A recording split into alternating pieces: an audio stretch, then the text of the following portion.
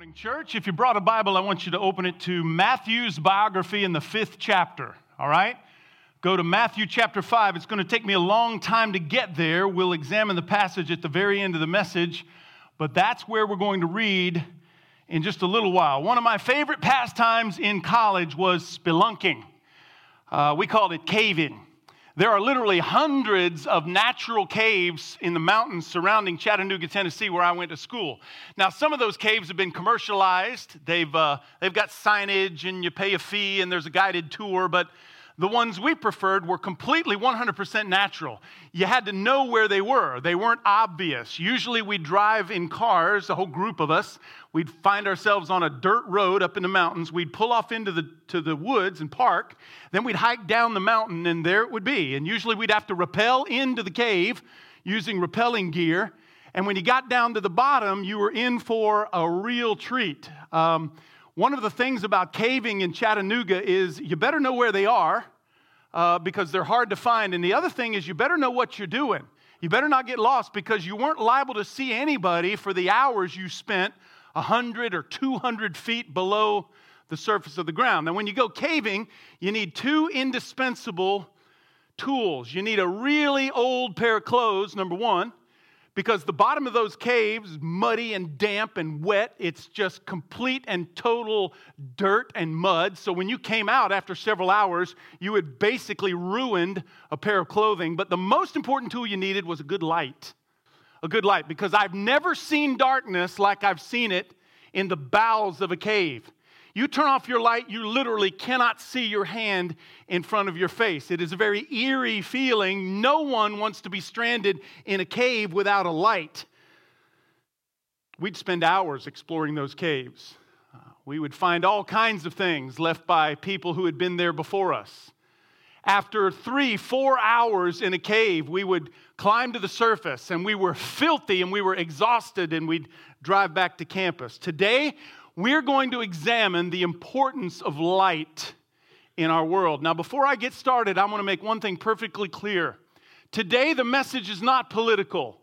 I don't want you to hear a political message from me today. Here's what I want the message to be. I want it to be alarming, number one, but then I want it to be hopeful, number two. Because the world is a muddy, muddy place. You need a good light. Have you ever paused and considered what the world would look like if you removed all the light? What if every follower of Jesus across the planet, everyone committed to truth, everyone committed to light, everyone committed to goodness and virtue, what if we were all gone? What would the world look like then? Today's the 5th in a 6-part series entitled Influence. And we want to remind you that you have influence, that you're part of God's plan. No matter how insignificant you feel, or no matter how insignificant I may be, we are part of God's plan for humanity. In week 1, when we gathered, we talked about the church and its impact in culture. Skeptics today do not necessarily deny the truth of the gospel. They question the goodness of the gospel. And if that is truly the case, then you and I, followers of Christ, the church, we have to be willing to accept some of that blame. In week number 2, we talked about our friendships and our relationships. We talked about how important our words are in either building up or tearing down our relationships. In week number 3, on Mother's Day, we talked about family. Without question, there is no greater influencer in our lives than our upbringing. I am who I am. You are who you are, largely because of your upbringing, your parents. Last time, Tyler addressed the subject of work. Even in the workplace, you have influence. It is not illegal to pray in the workplace in America, at least not yet. It is not illegal to read your Bible on a lunch break at work. It is not illegal to engage in a God dialogue in the workplace. Jesus expects us to use our influence in the workplace. Today we're going to talk about our world. We're going to address the influence that we have in our world.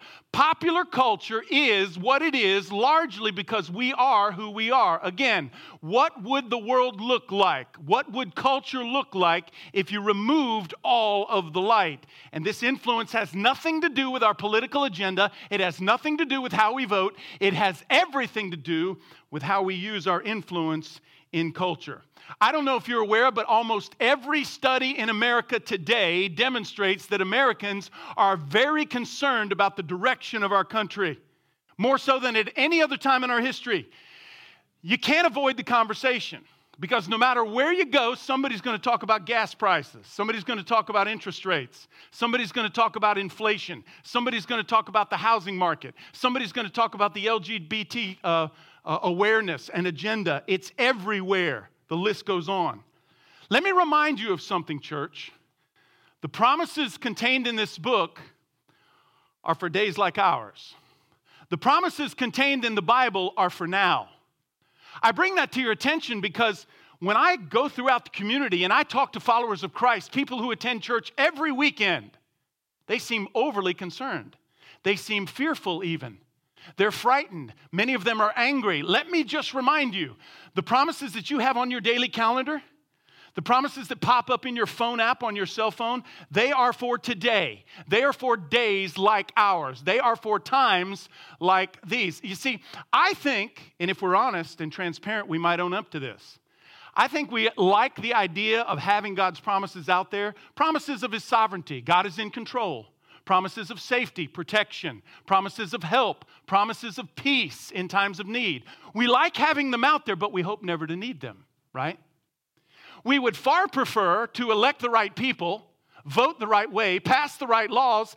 If we can get the right people in government, well, then we won't need God's promises. It's as if we'd prefer to rely upon ourselves than the promises of God. Today in America, there are growing public cries for shared wealth and an all-encompassing government. Many around us, millions across America, are calling for more government control, expanded government. And many in the church believe these are signs of the end times as recorded in the Bible. Well, it's actually quite interesting if you were to study it. In the Great Tribulation, according to the Bible, there will be one government and one leader. That's socialism. One state and one leader. One system and one leader. It comes from passages like Revelation 13, verse 3. John wrote, "The whole world was filled with wonder and followed the beast." In the book of Revelation, the beast is a reference to the Antichrist, that one world leader. The Antichrist was given power to wage war against God's holy people and to conquer them. The Antichrist was given authority over every tribe, people, language, and nation. All inhabitants of the earth will worship the beast. That day is out there, church, and it's going to occur during the Great Tribulation. One leader and one system of government will be the way of the Antichrist. And as I stated, millions of Americans are actually buying into expanded government and more government control. A 2020 poll revealed that 40% of Americans have a favorable view towards socialism. 40%. That's nearly half. The number's even greater among young people. Ages 18 to 24, the number is 61% who hold a favorable view of socialism. Socialism is tailor-made for the Great Tribulation and Antichrist. There's no other way around it because it's one world system, one government, and one leader.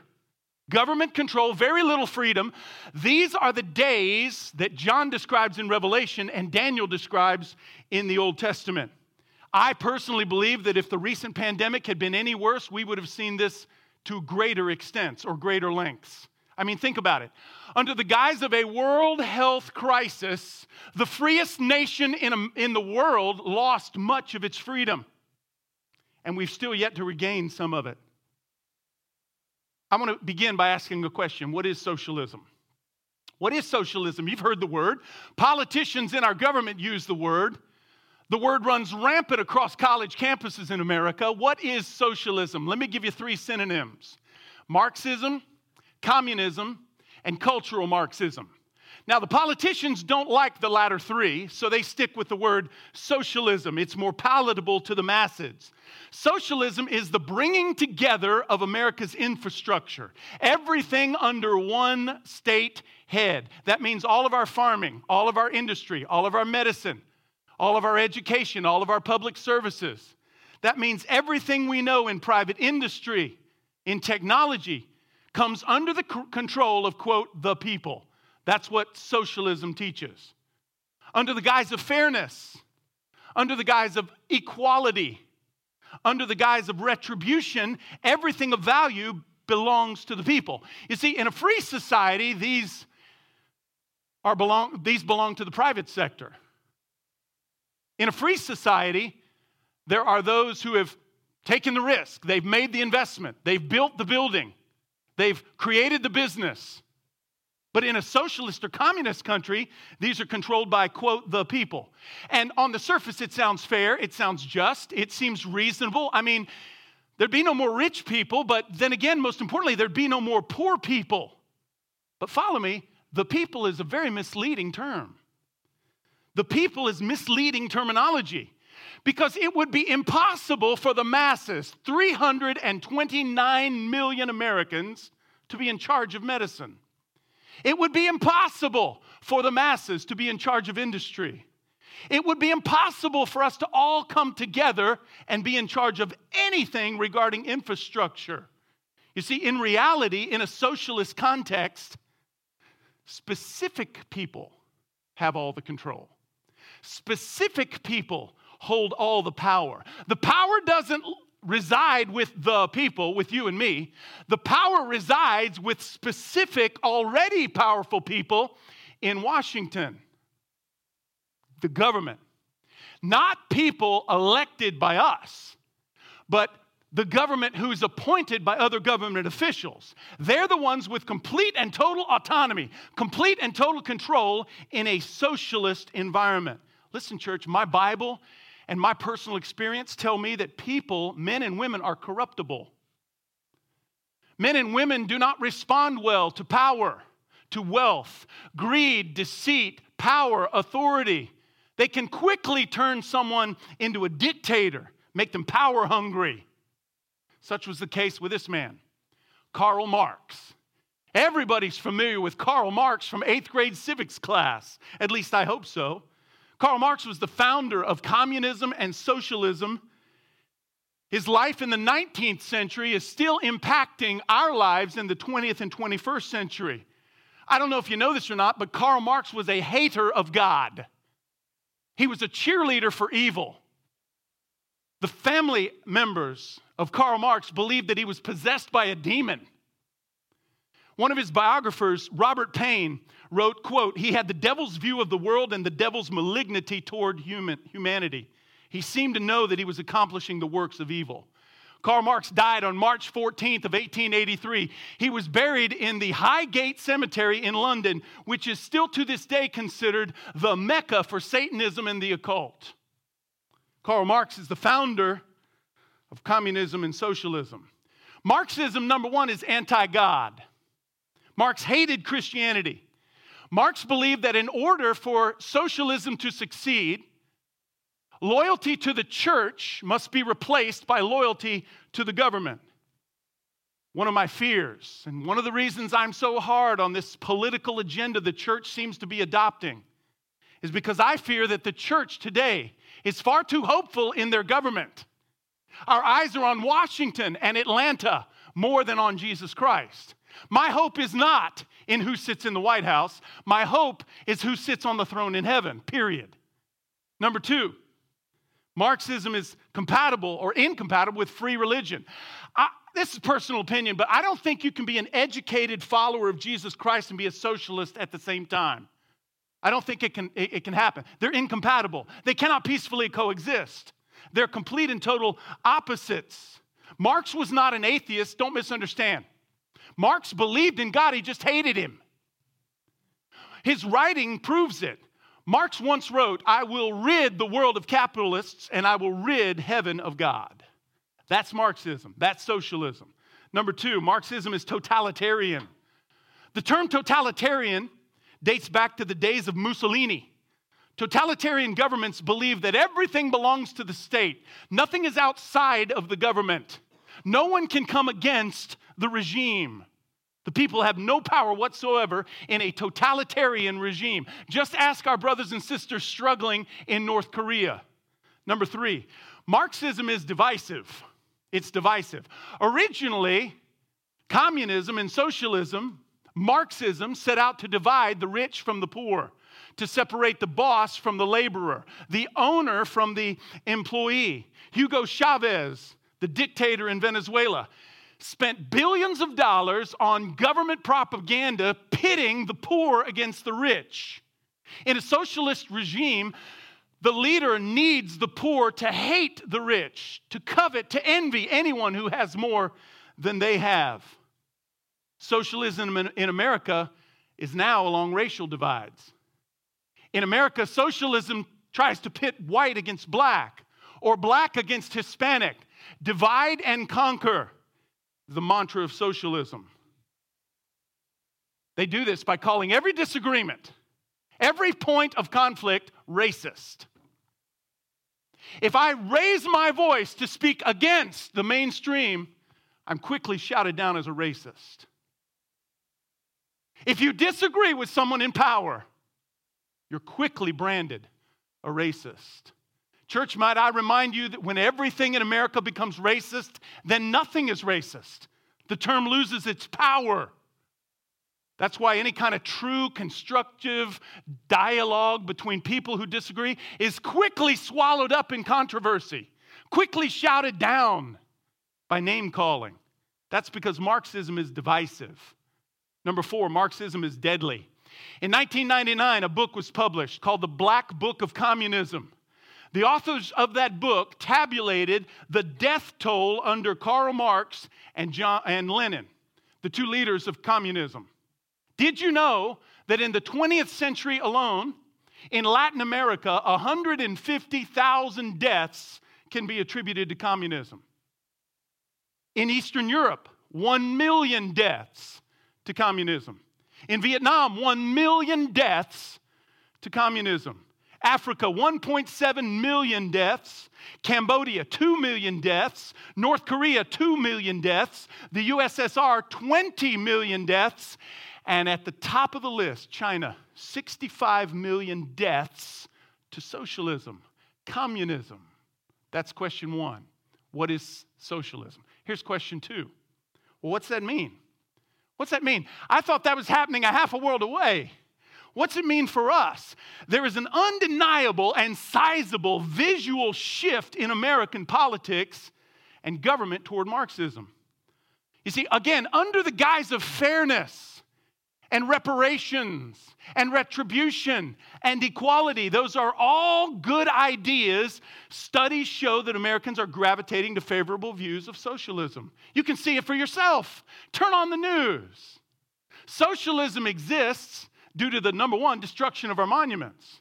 You see, when you turn on your television and you watch a bunch of college students and a bunch of masked protesters tearing down a statue of Thomas Jefferson, these aren't simply exuberant young people out to have a good time. This is a concerted effort in America to erase our past, to deny our history, to undo the principles that this nation was founded upon.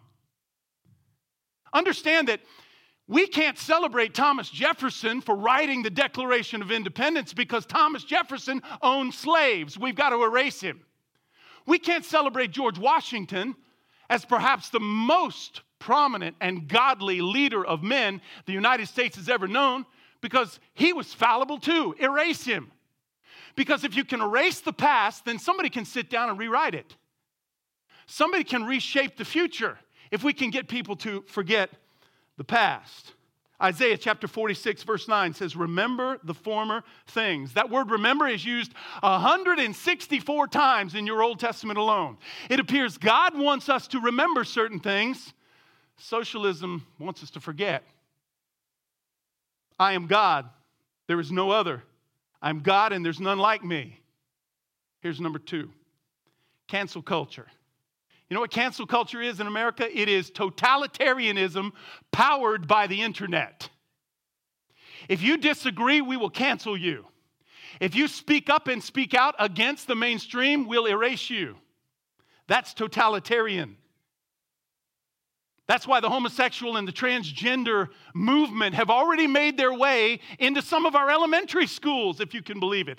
I recently read of a middle schooler in Wisconsin, the heartland of America, This middle schooler is facing charges of sexual harassment for using the wrong pronoun in the lunchroom. Imagine. It's not over there, it's here. Here's number 3, dismantling the family. I don't know if you know this or not, but there are those in government espousing a progressive agenda towards slow socialism that believe they're better off raising your children than you are. In fact, you are the problem with your children. You filled them full of all that old-fashioned stuff, like truth and reality and God. There are those in government who believe they should be in charge. They should have the power to teach your children. Here's number 4, the redistribution of wealth. Oh, by the way, let me back up and say this.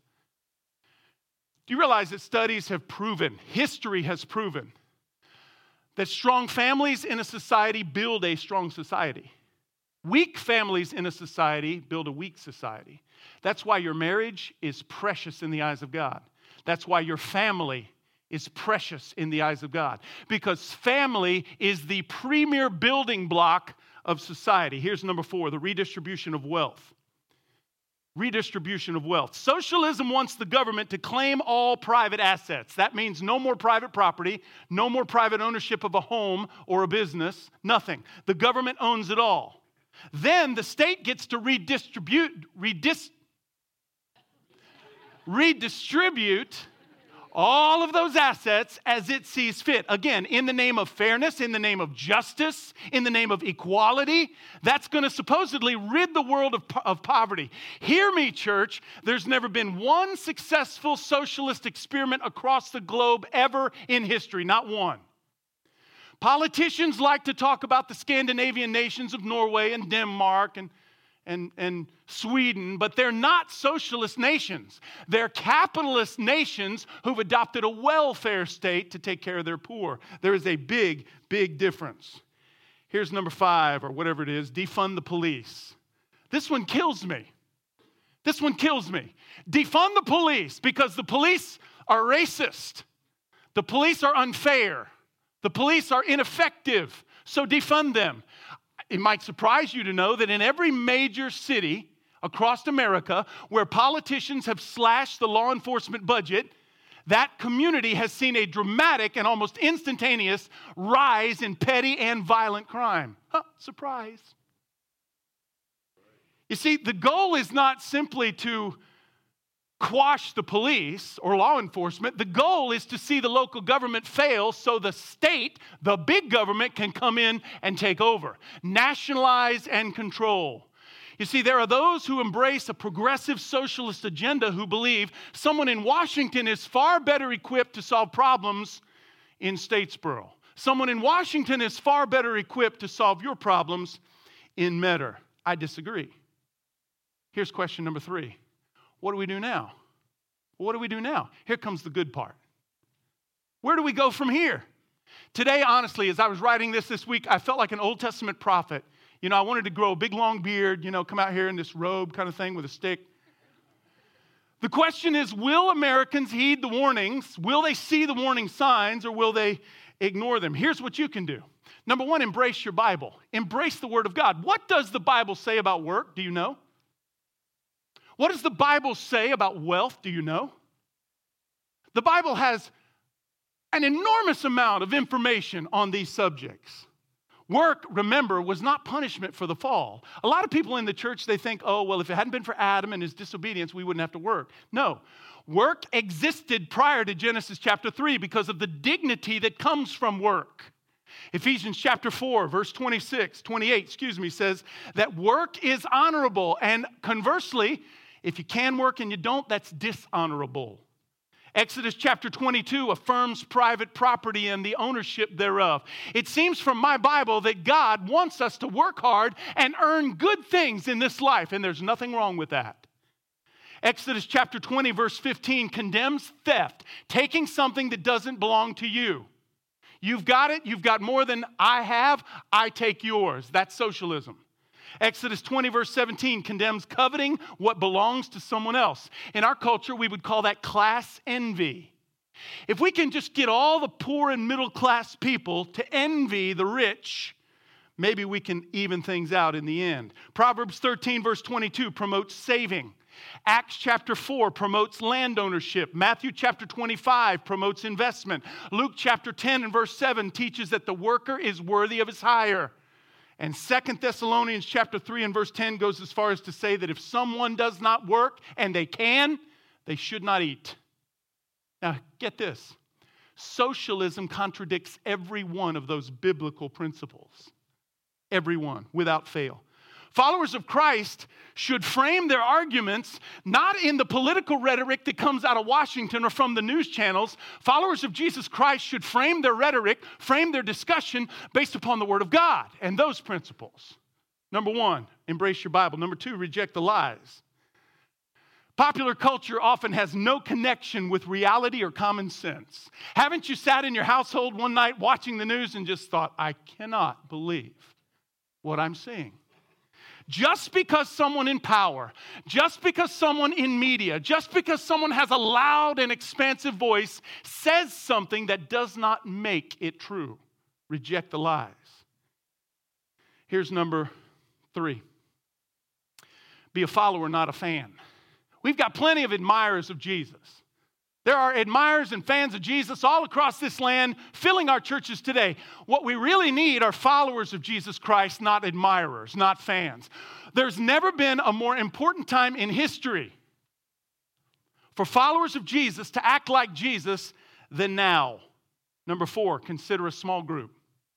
Tyler talked about this earlier. You realize in the first century, followers of Jesus Christ faced intense persecution.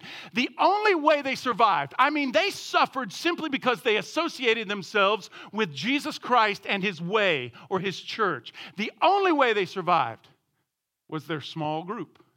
Their small group of like-minded followers of Jesus Christ. They relied upon each other. They encouraged and helped one another. A close group of like-minded Christ followers is invaluable during difficult times. If you don't have one, I'd encourage you to build one. Here's number 5, resist. Resist. In Acts chapter 5, Peter stood before the politicians and he shouted to the top of his voice, "We must rely on God, not on human beings." I'd like to see more of that coming from the church. Speak out, speak up. Don't just grumble about what you see on television. Don't just complain about what they're doing in Washington. Teach your children otherwise. Get involved in your local government. Push back. Here's number 6, remember. Remember Venezuela. Venezuela was once a free and prosperous nation, a beautiful country. Today, 96% of her citizens live below the poverty line, 96, under the socialist regime. They make less than $1 a day, American dollar a day, for all their labor. And socialism caused every bit of it. Medicine is almost impossible to come by in Venezuela. 5.5 million people have fled that socialist regime, and socialism caused every bit of it. Here's number 7. You can pray and you can influence. I hope that for every 1 hour of Fox News you watch, you'll pray at least that long. Because my hope is not in Tucker Carlson. My hope is not in radio talk show hosts. My hope is in Jesus Christ and His plan. We listen to too much propaganda and we pray too little, and that troubles me. Now, here comes the good part. Matthew 5, verse 13. The words are in red because Jesus said them Himself. You, He said, my followers, you are the salt of the earth. I attended a funeral a couple of weeks ago, and the man that was buried was referred to multiple times. Man, that guy, he was the salt of the earth. Well, what does that mean? Here, I'll tell you what it means. It means you make the world taste a little better. It means you make the world a little more palatable, a little better place to live in. I've heard teachers describe salt as, well, it's a preservative and the church is supposed to preserve the world. No, they don't know their eschatology. The word Jesus is using here simply means flavor. We put salt on our foods when we cook to make them taste better. I'm growing kale in my garden right now. Believe me, when we cook that kale, I'm going to load it with salt. Jesus is saying, you, church, you followers of mine, you're supposed to make the world taste better. Keep reading. But if the salt loses its saltiness, how can it be made salty again? It's no longer good for anything except to be thrown out and trampled underfoot. You are the light of the world, so don't ignore your influence. A town built on a hill cannot be hidden, verse 15. Neither do people light a lamp and then put it under a bowl. That would be idiotic. Why would you ignore your influence? Why would you light the lamp and then cover it up? The lamp exists to help us find our way in the darkness. The darkness isn't going to change, church. The world will always be muddy. Tyler says pagans will peg. Think about that. You'll get it in a minute. Look at then it gives light to everyone in the house. Verse 16, in the same way, let your light shine before others that they may see your good deeds and glorify your Father who is in heaven. Church, we are called not to condemn the world, not to even change the world. We're called to light it up. Why? Because the world has been, is, and always will be a very muddy place. The light is that much more important. Now, the Bible teaches in Revelation chapter 20 and among other passages that there is coming a day when justice and fairness and equality will rule the earth. It's called the millennium. For 1,000 years, the Bible teaches, Jesus Christ will be in charge of what goes on in planet Earth. The Bible describes in Isaiah that that's the day the lion is going to lay down or walk along with a cow. The wolf is going to lie down with a lamb. The leopard is going to play with a goat. And a little child is going to lead them all. But here's what else the Bible says. Even under that utopian system, men will rebel against God. If they'll rebel then under those conditions, they'll rebel today. They cause and create the darkness, the havoc, the controversy and confusion in which we live. And it's our job not to correct them, not to even stop them, but to light it up, to do something about it. You see, Jesus called himself the light of the world. How can he be the light of the world if it's not through us? Through you and through me. He is the light in the darkness. Let's pray. I'm going to give you a moment to pray silently before I close in prayer aloud. So take this time and do a little business with God. Let's pray.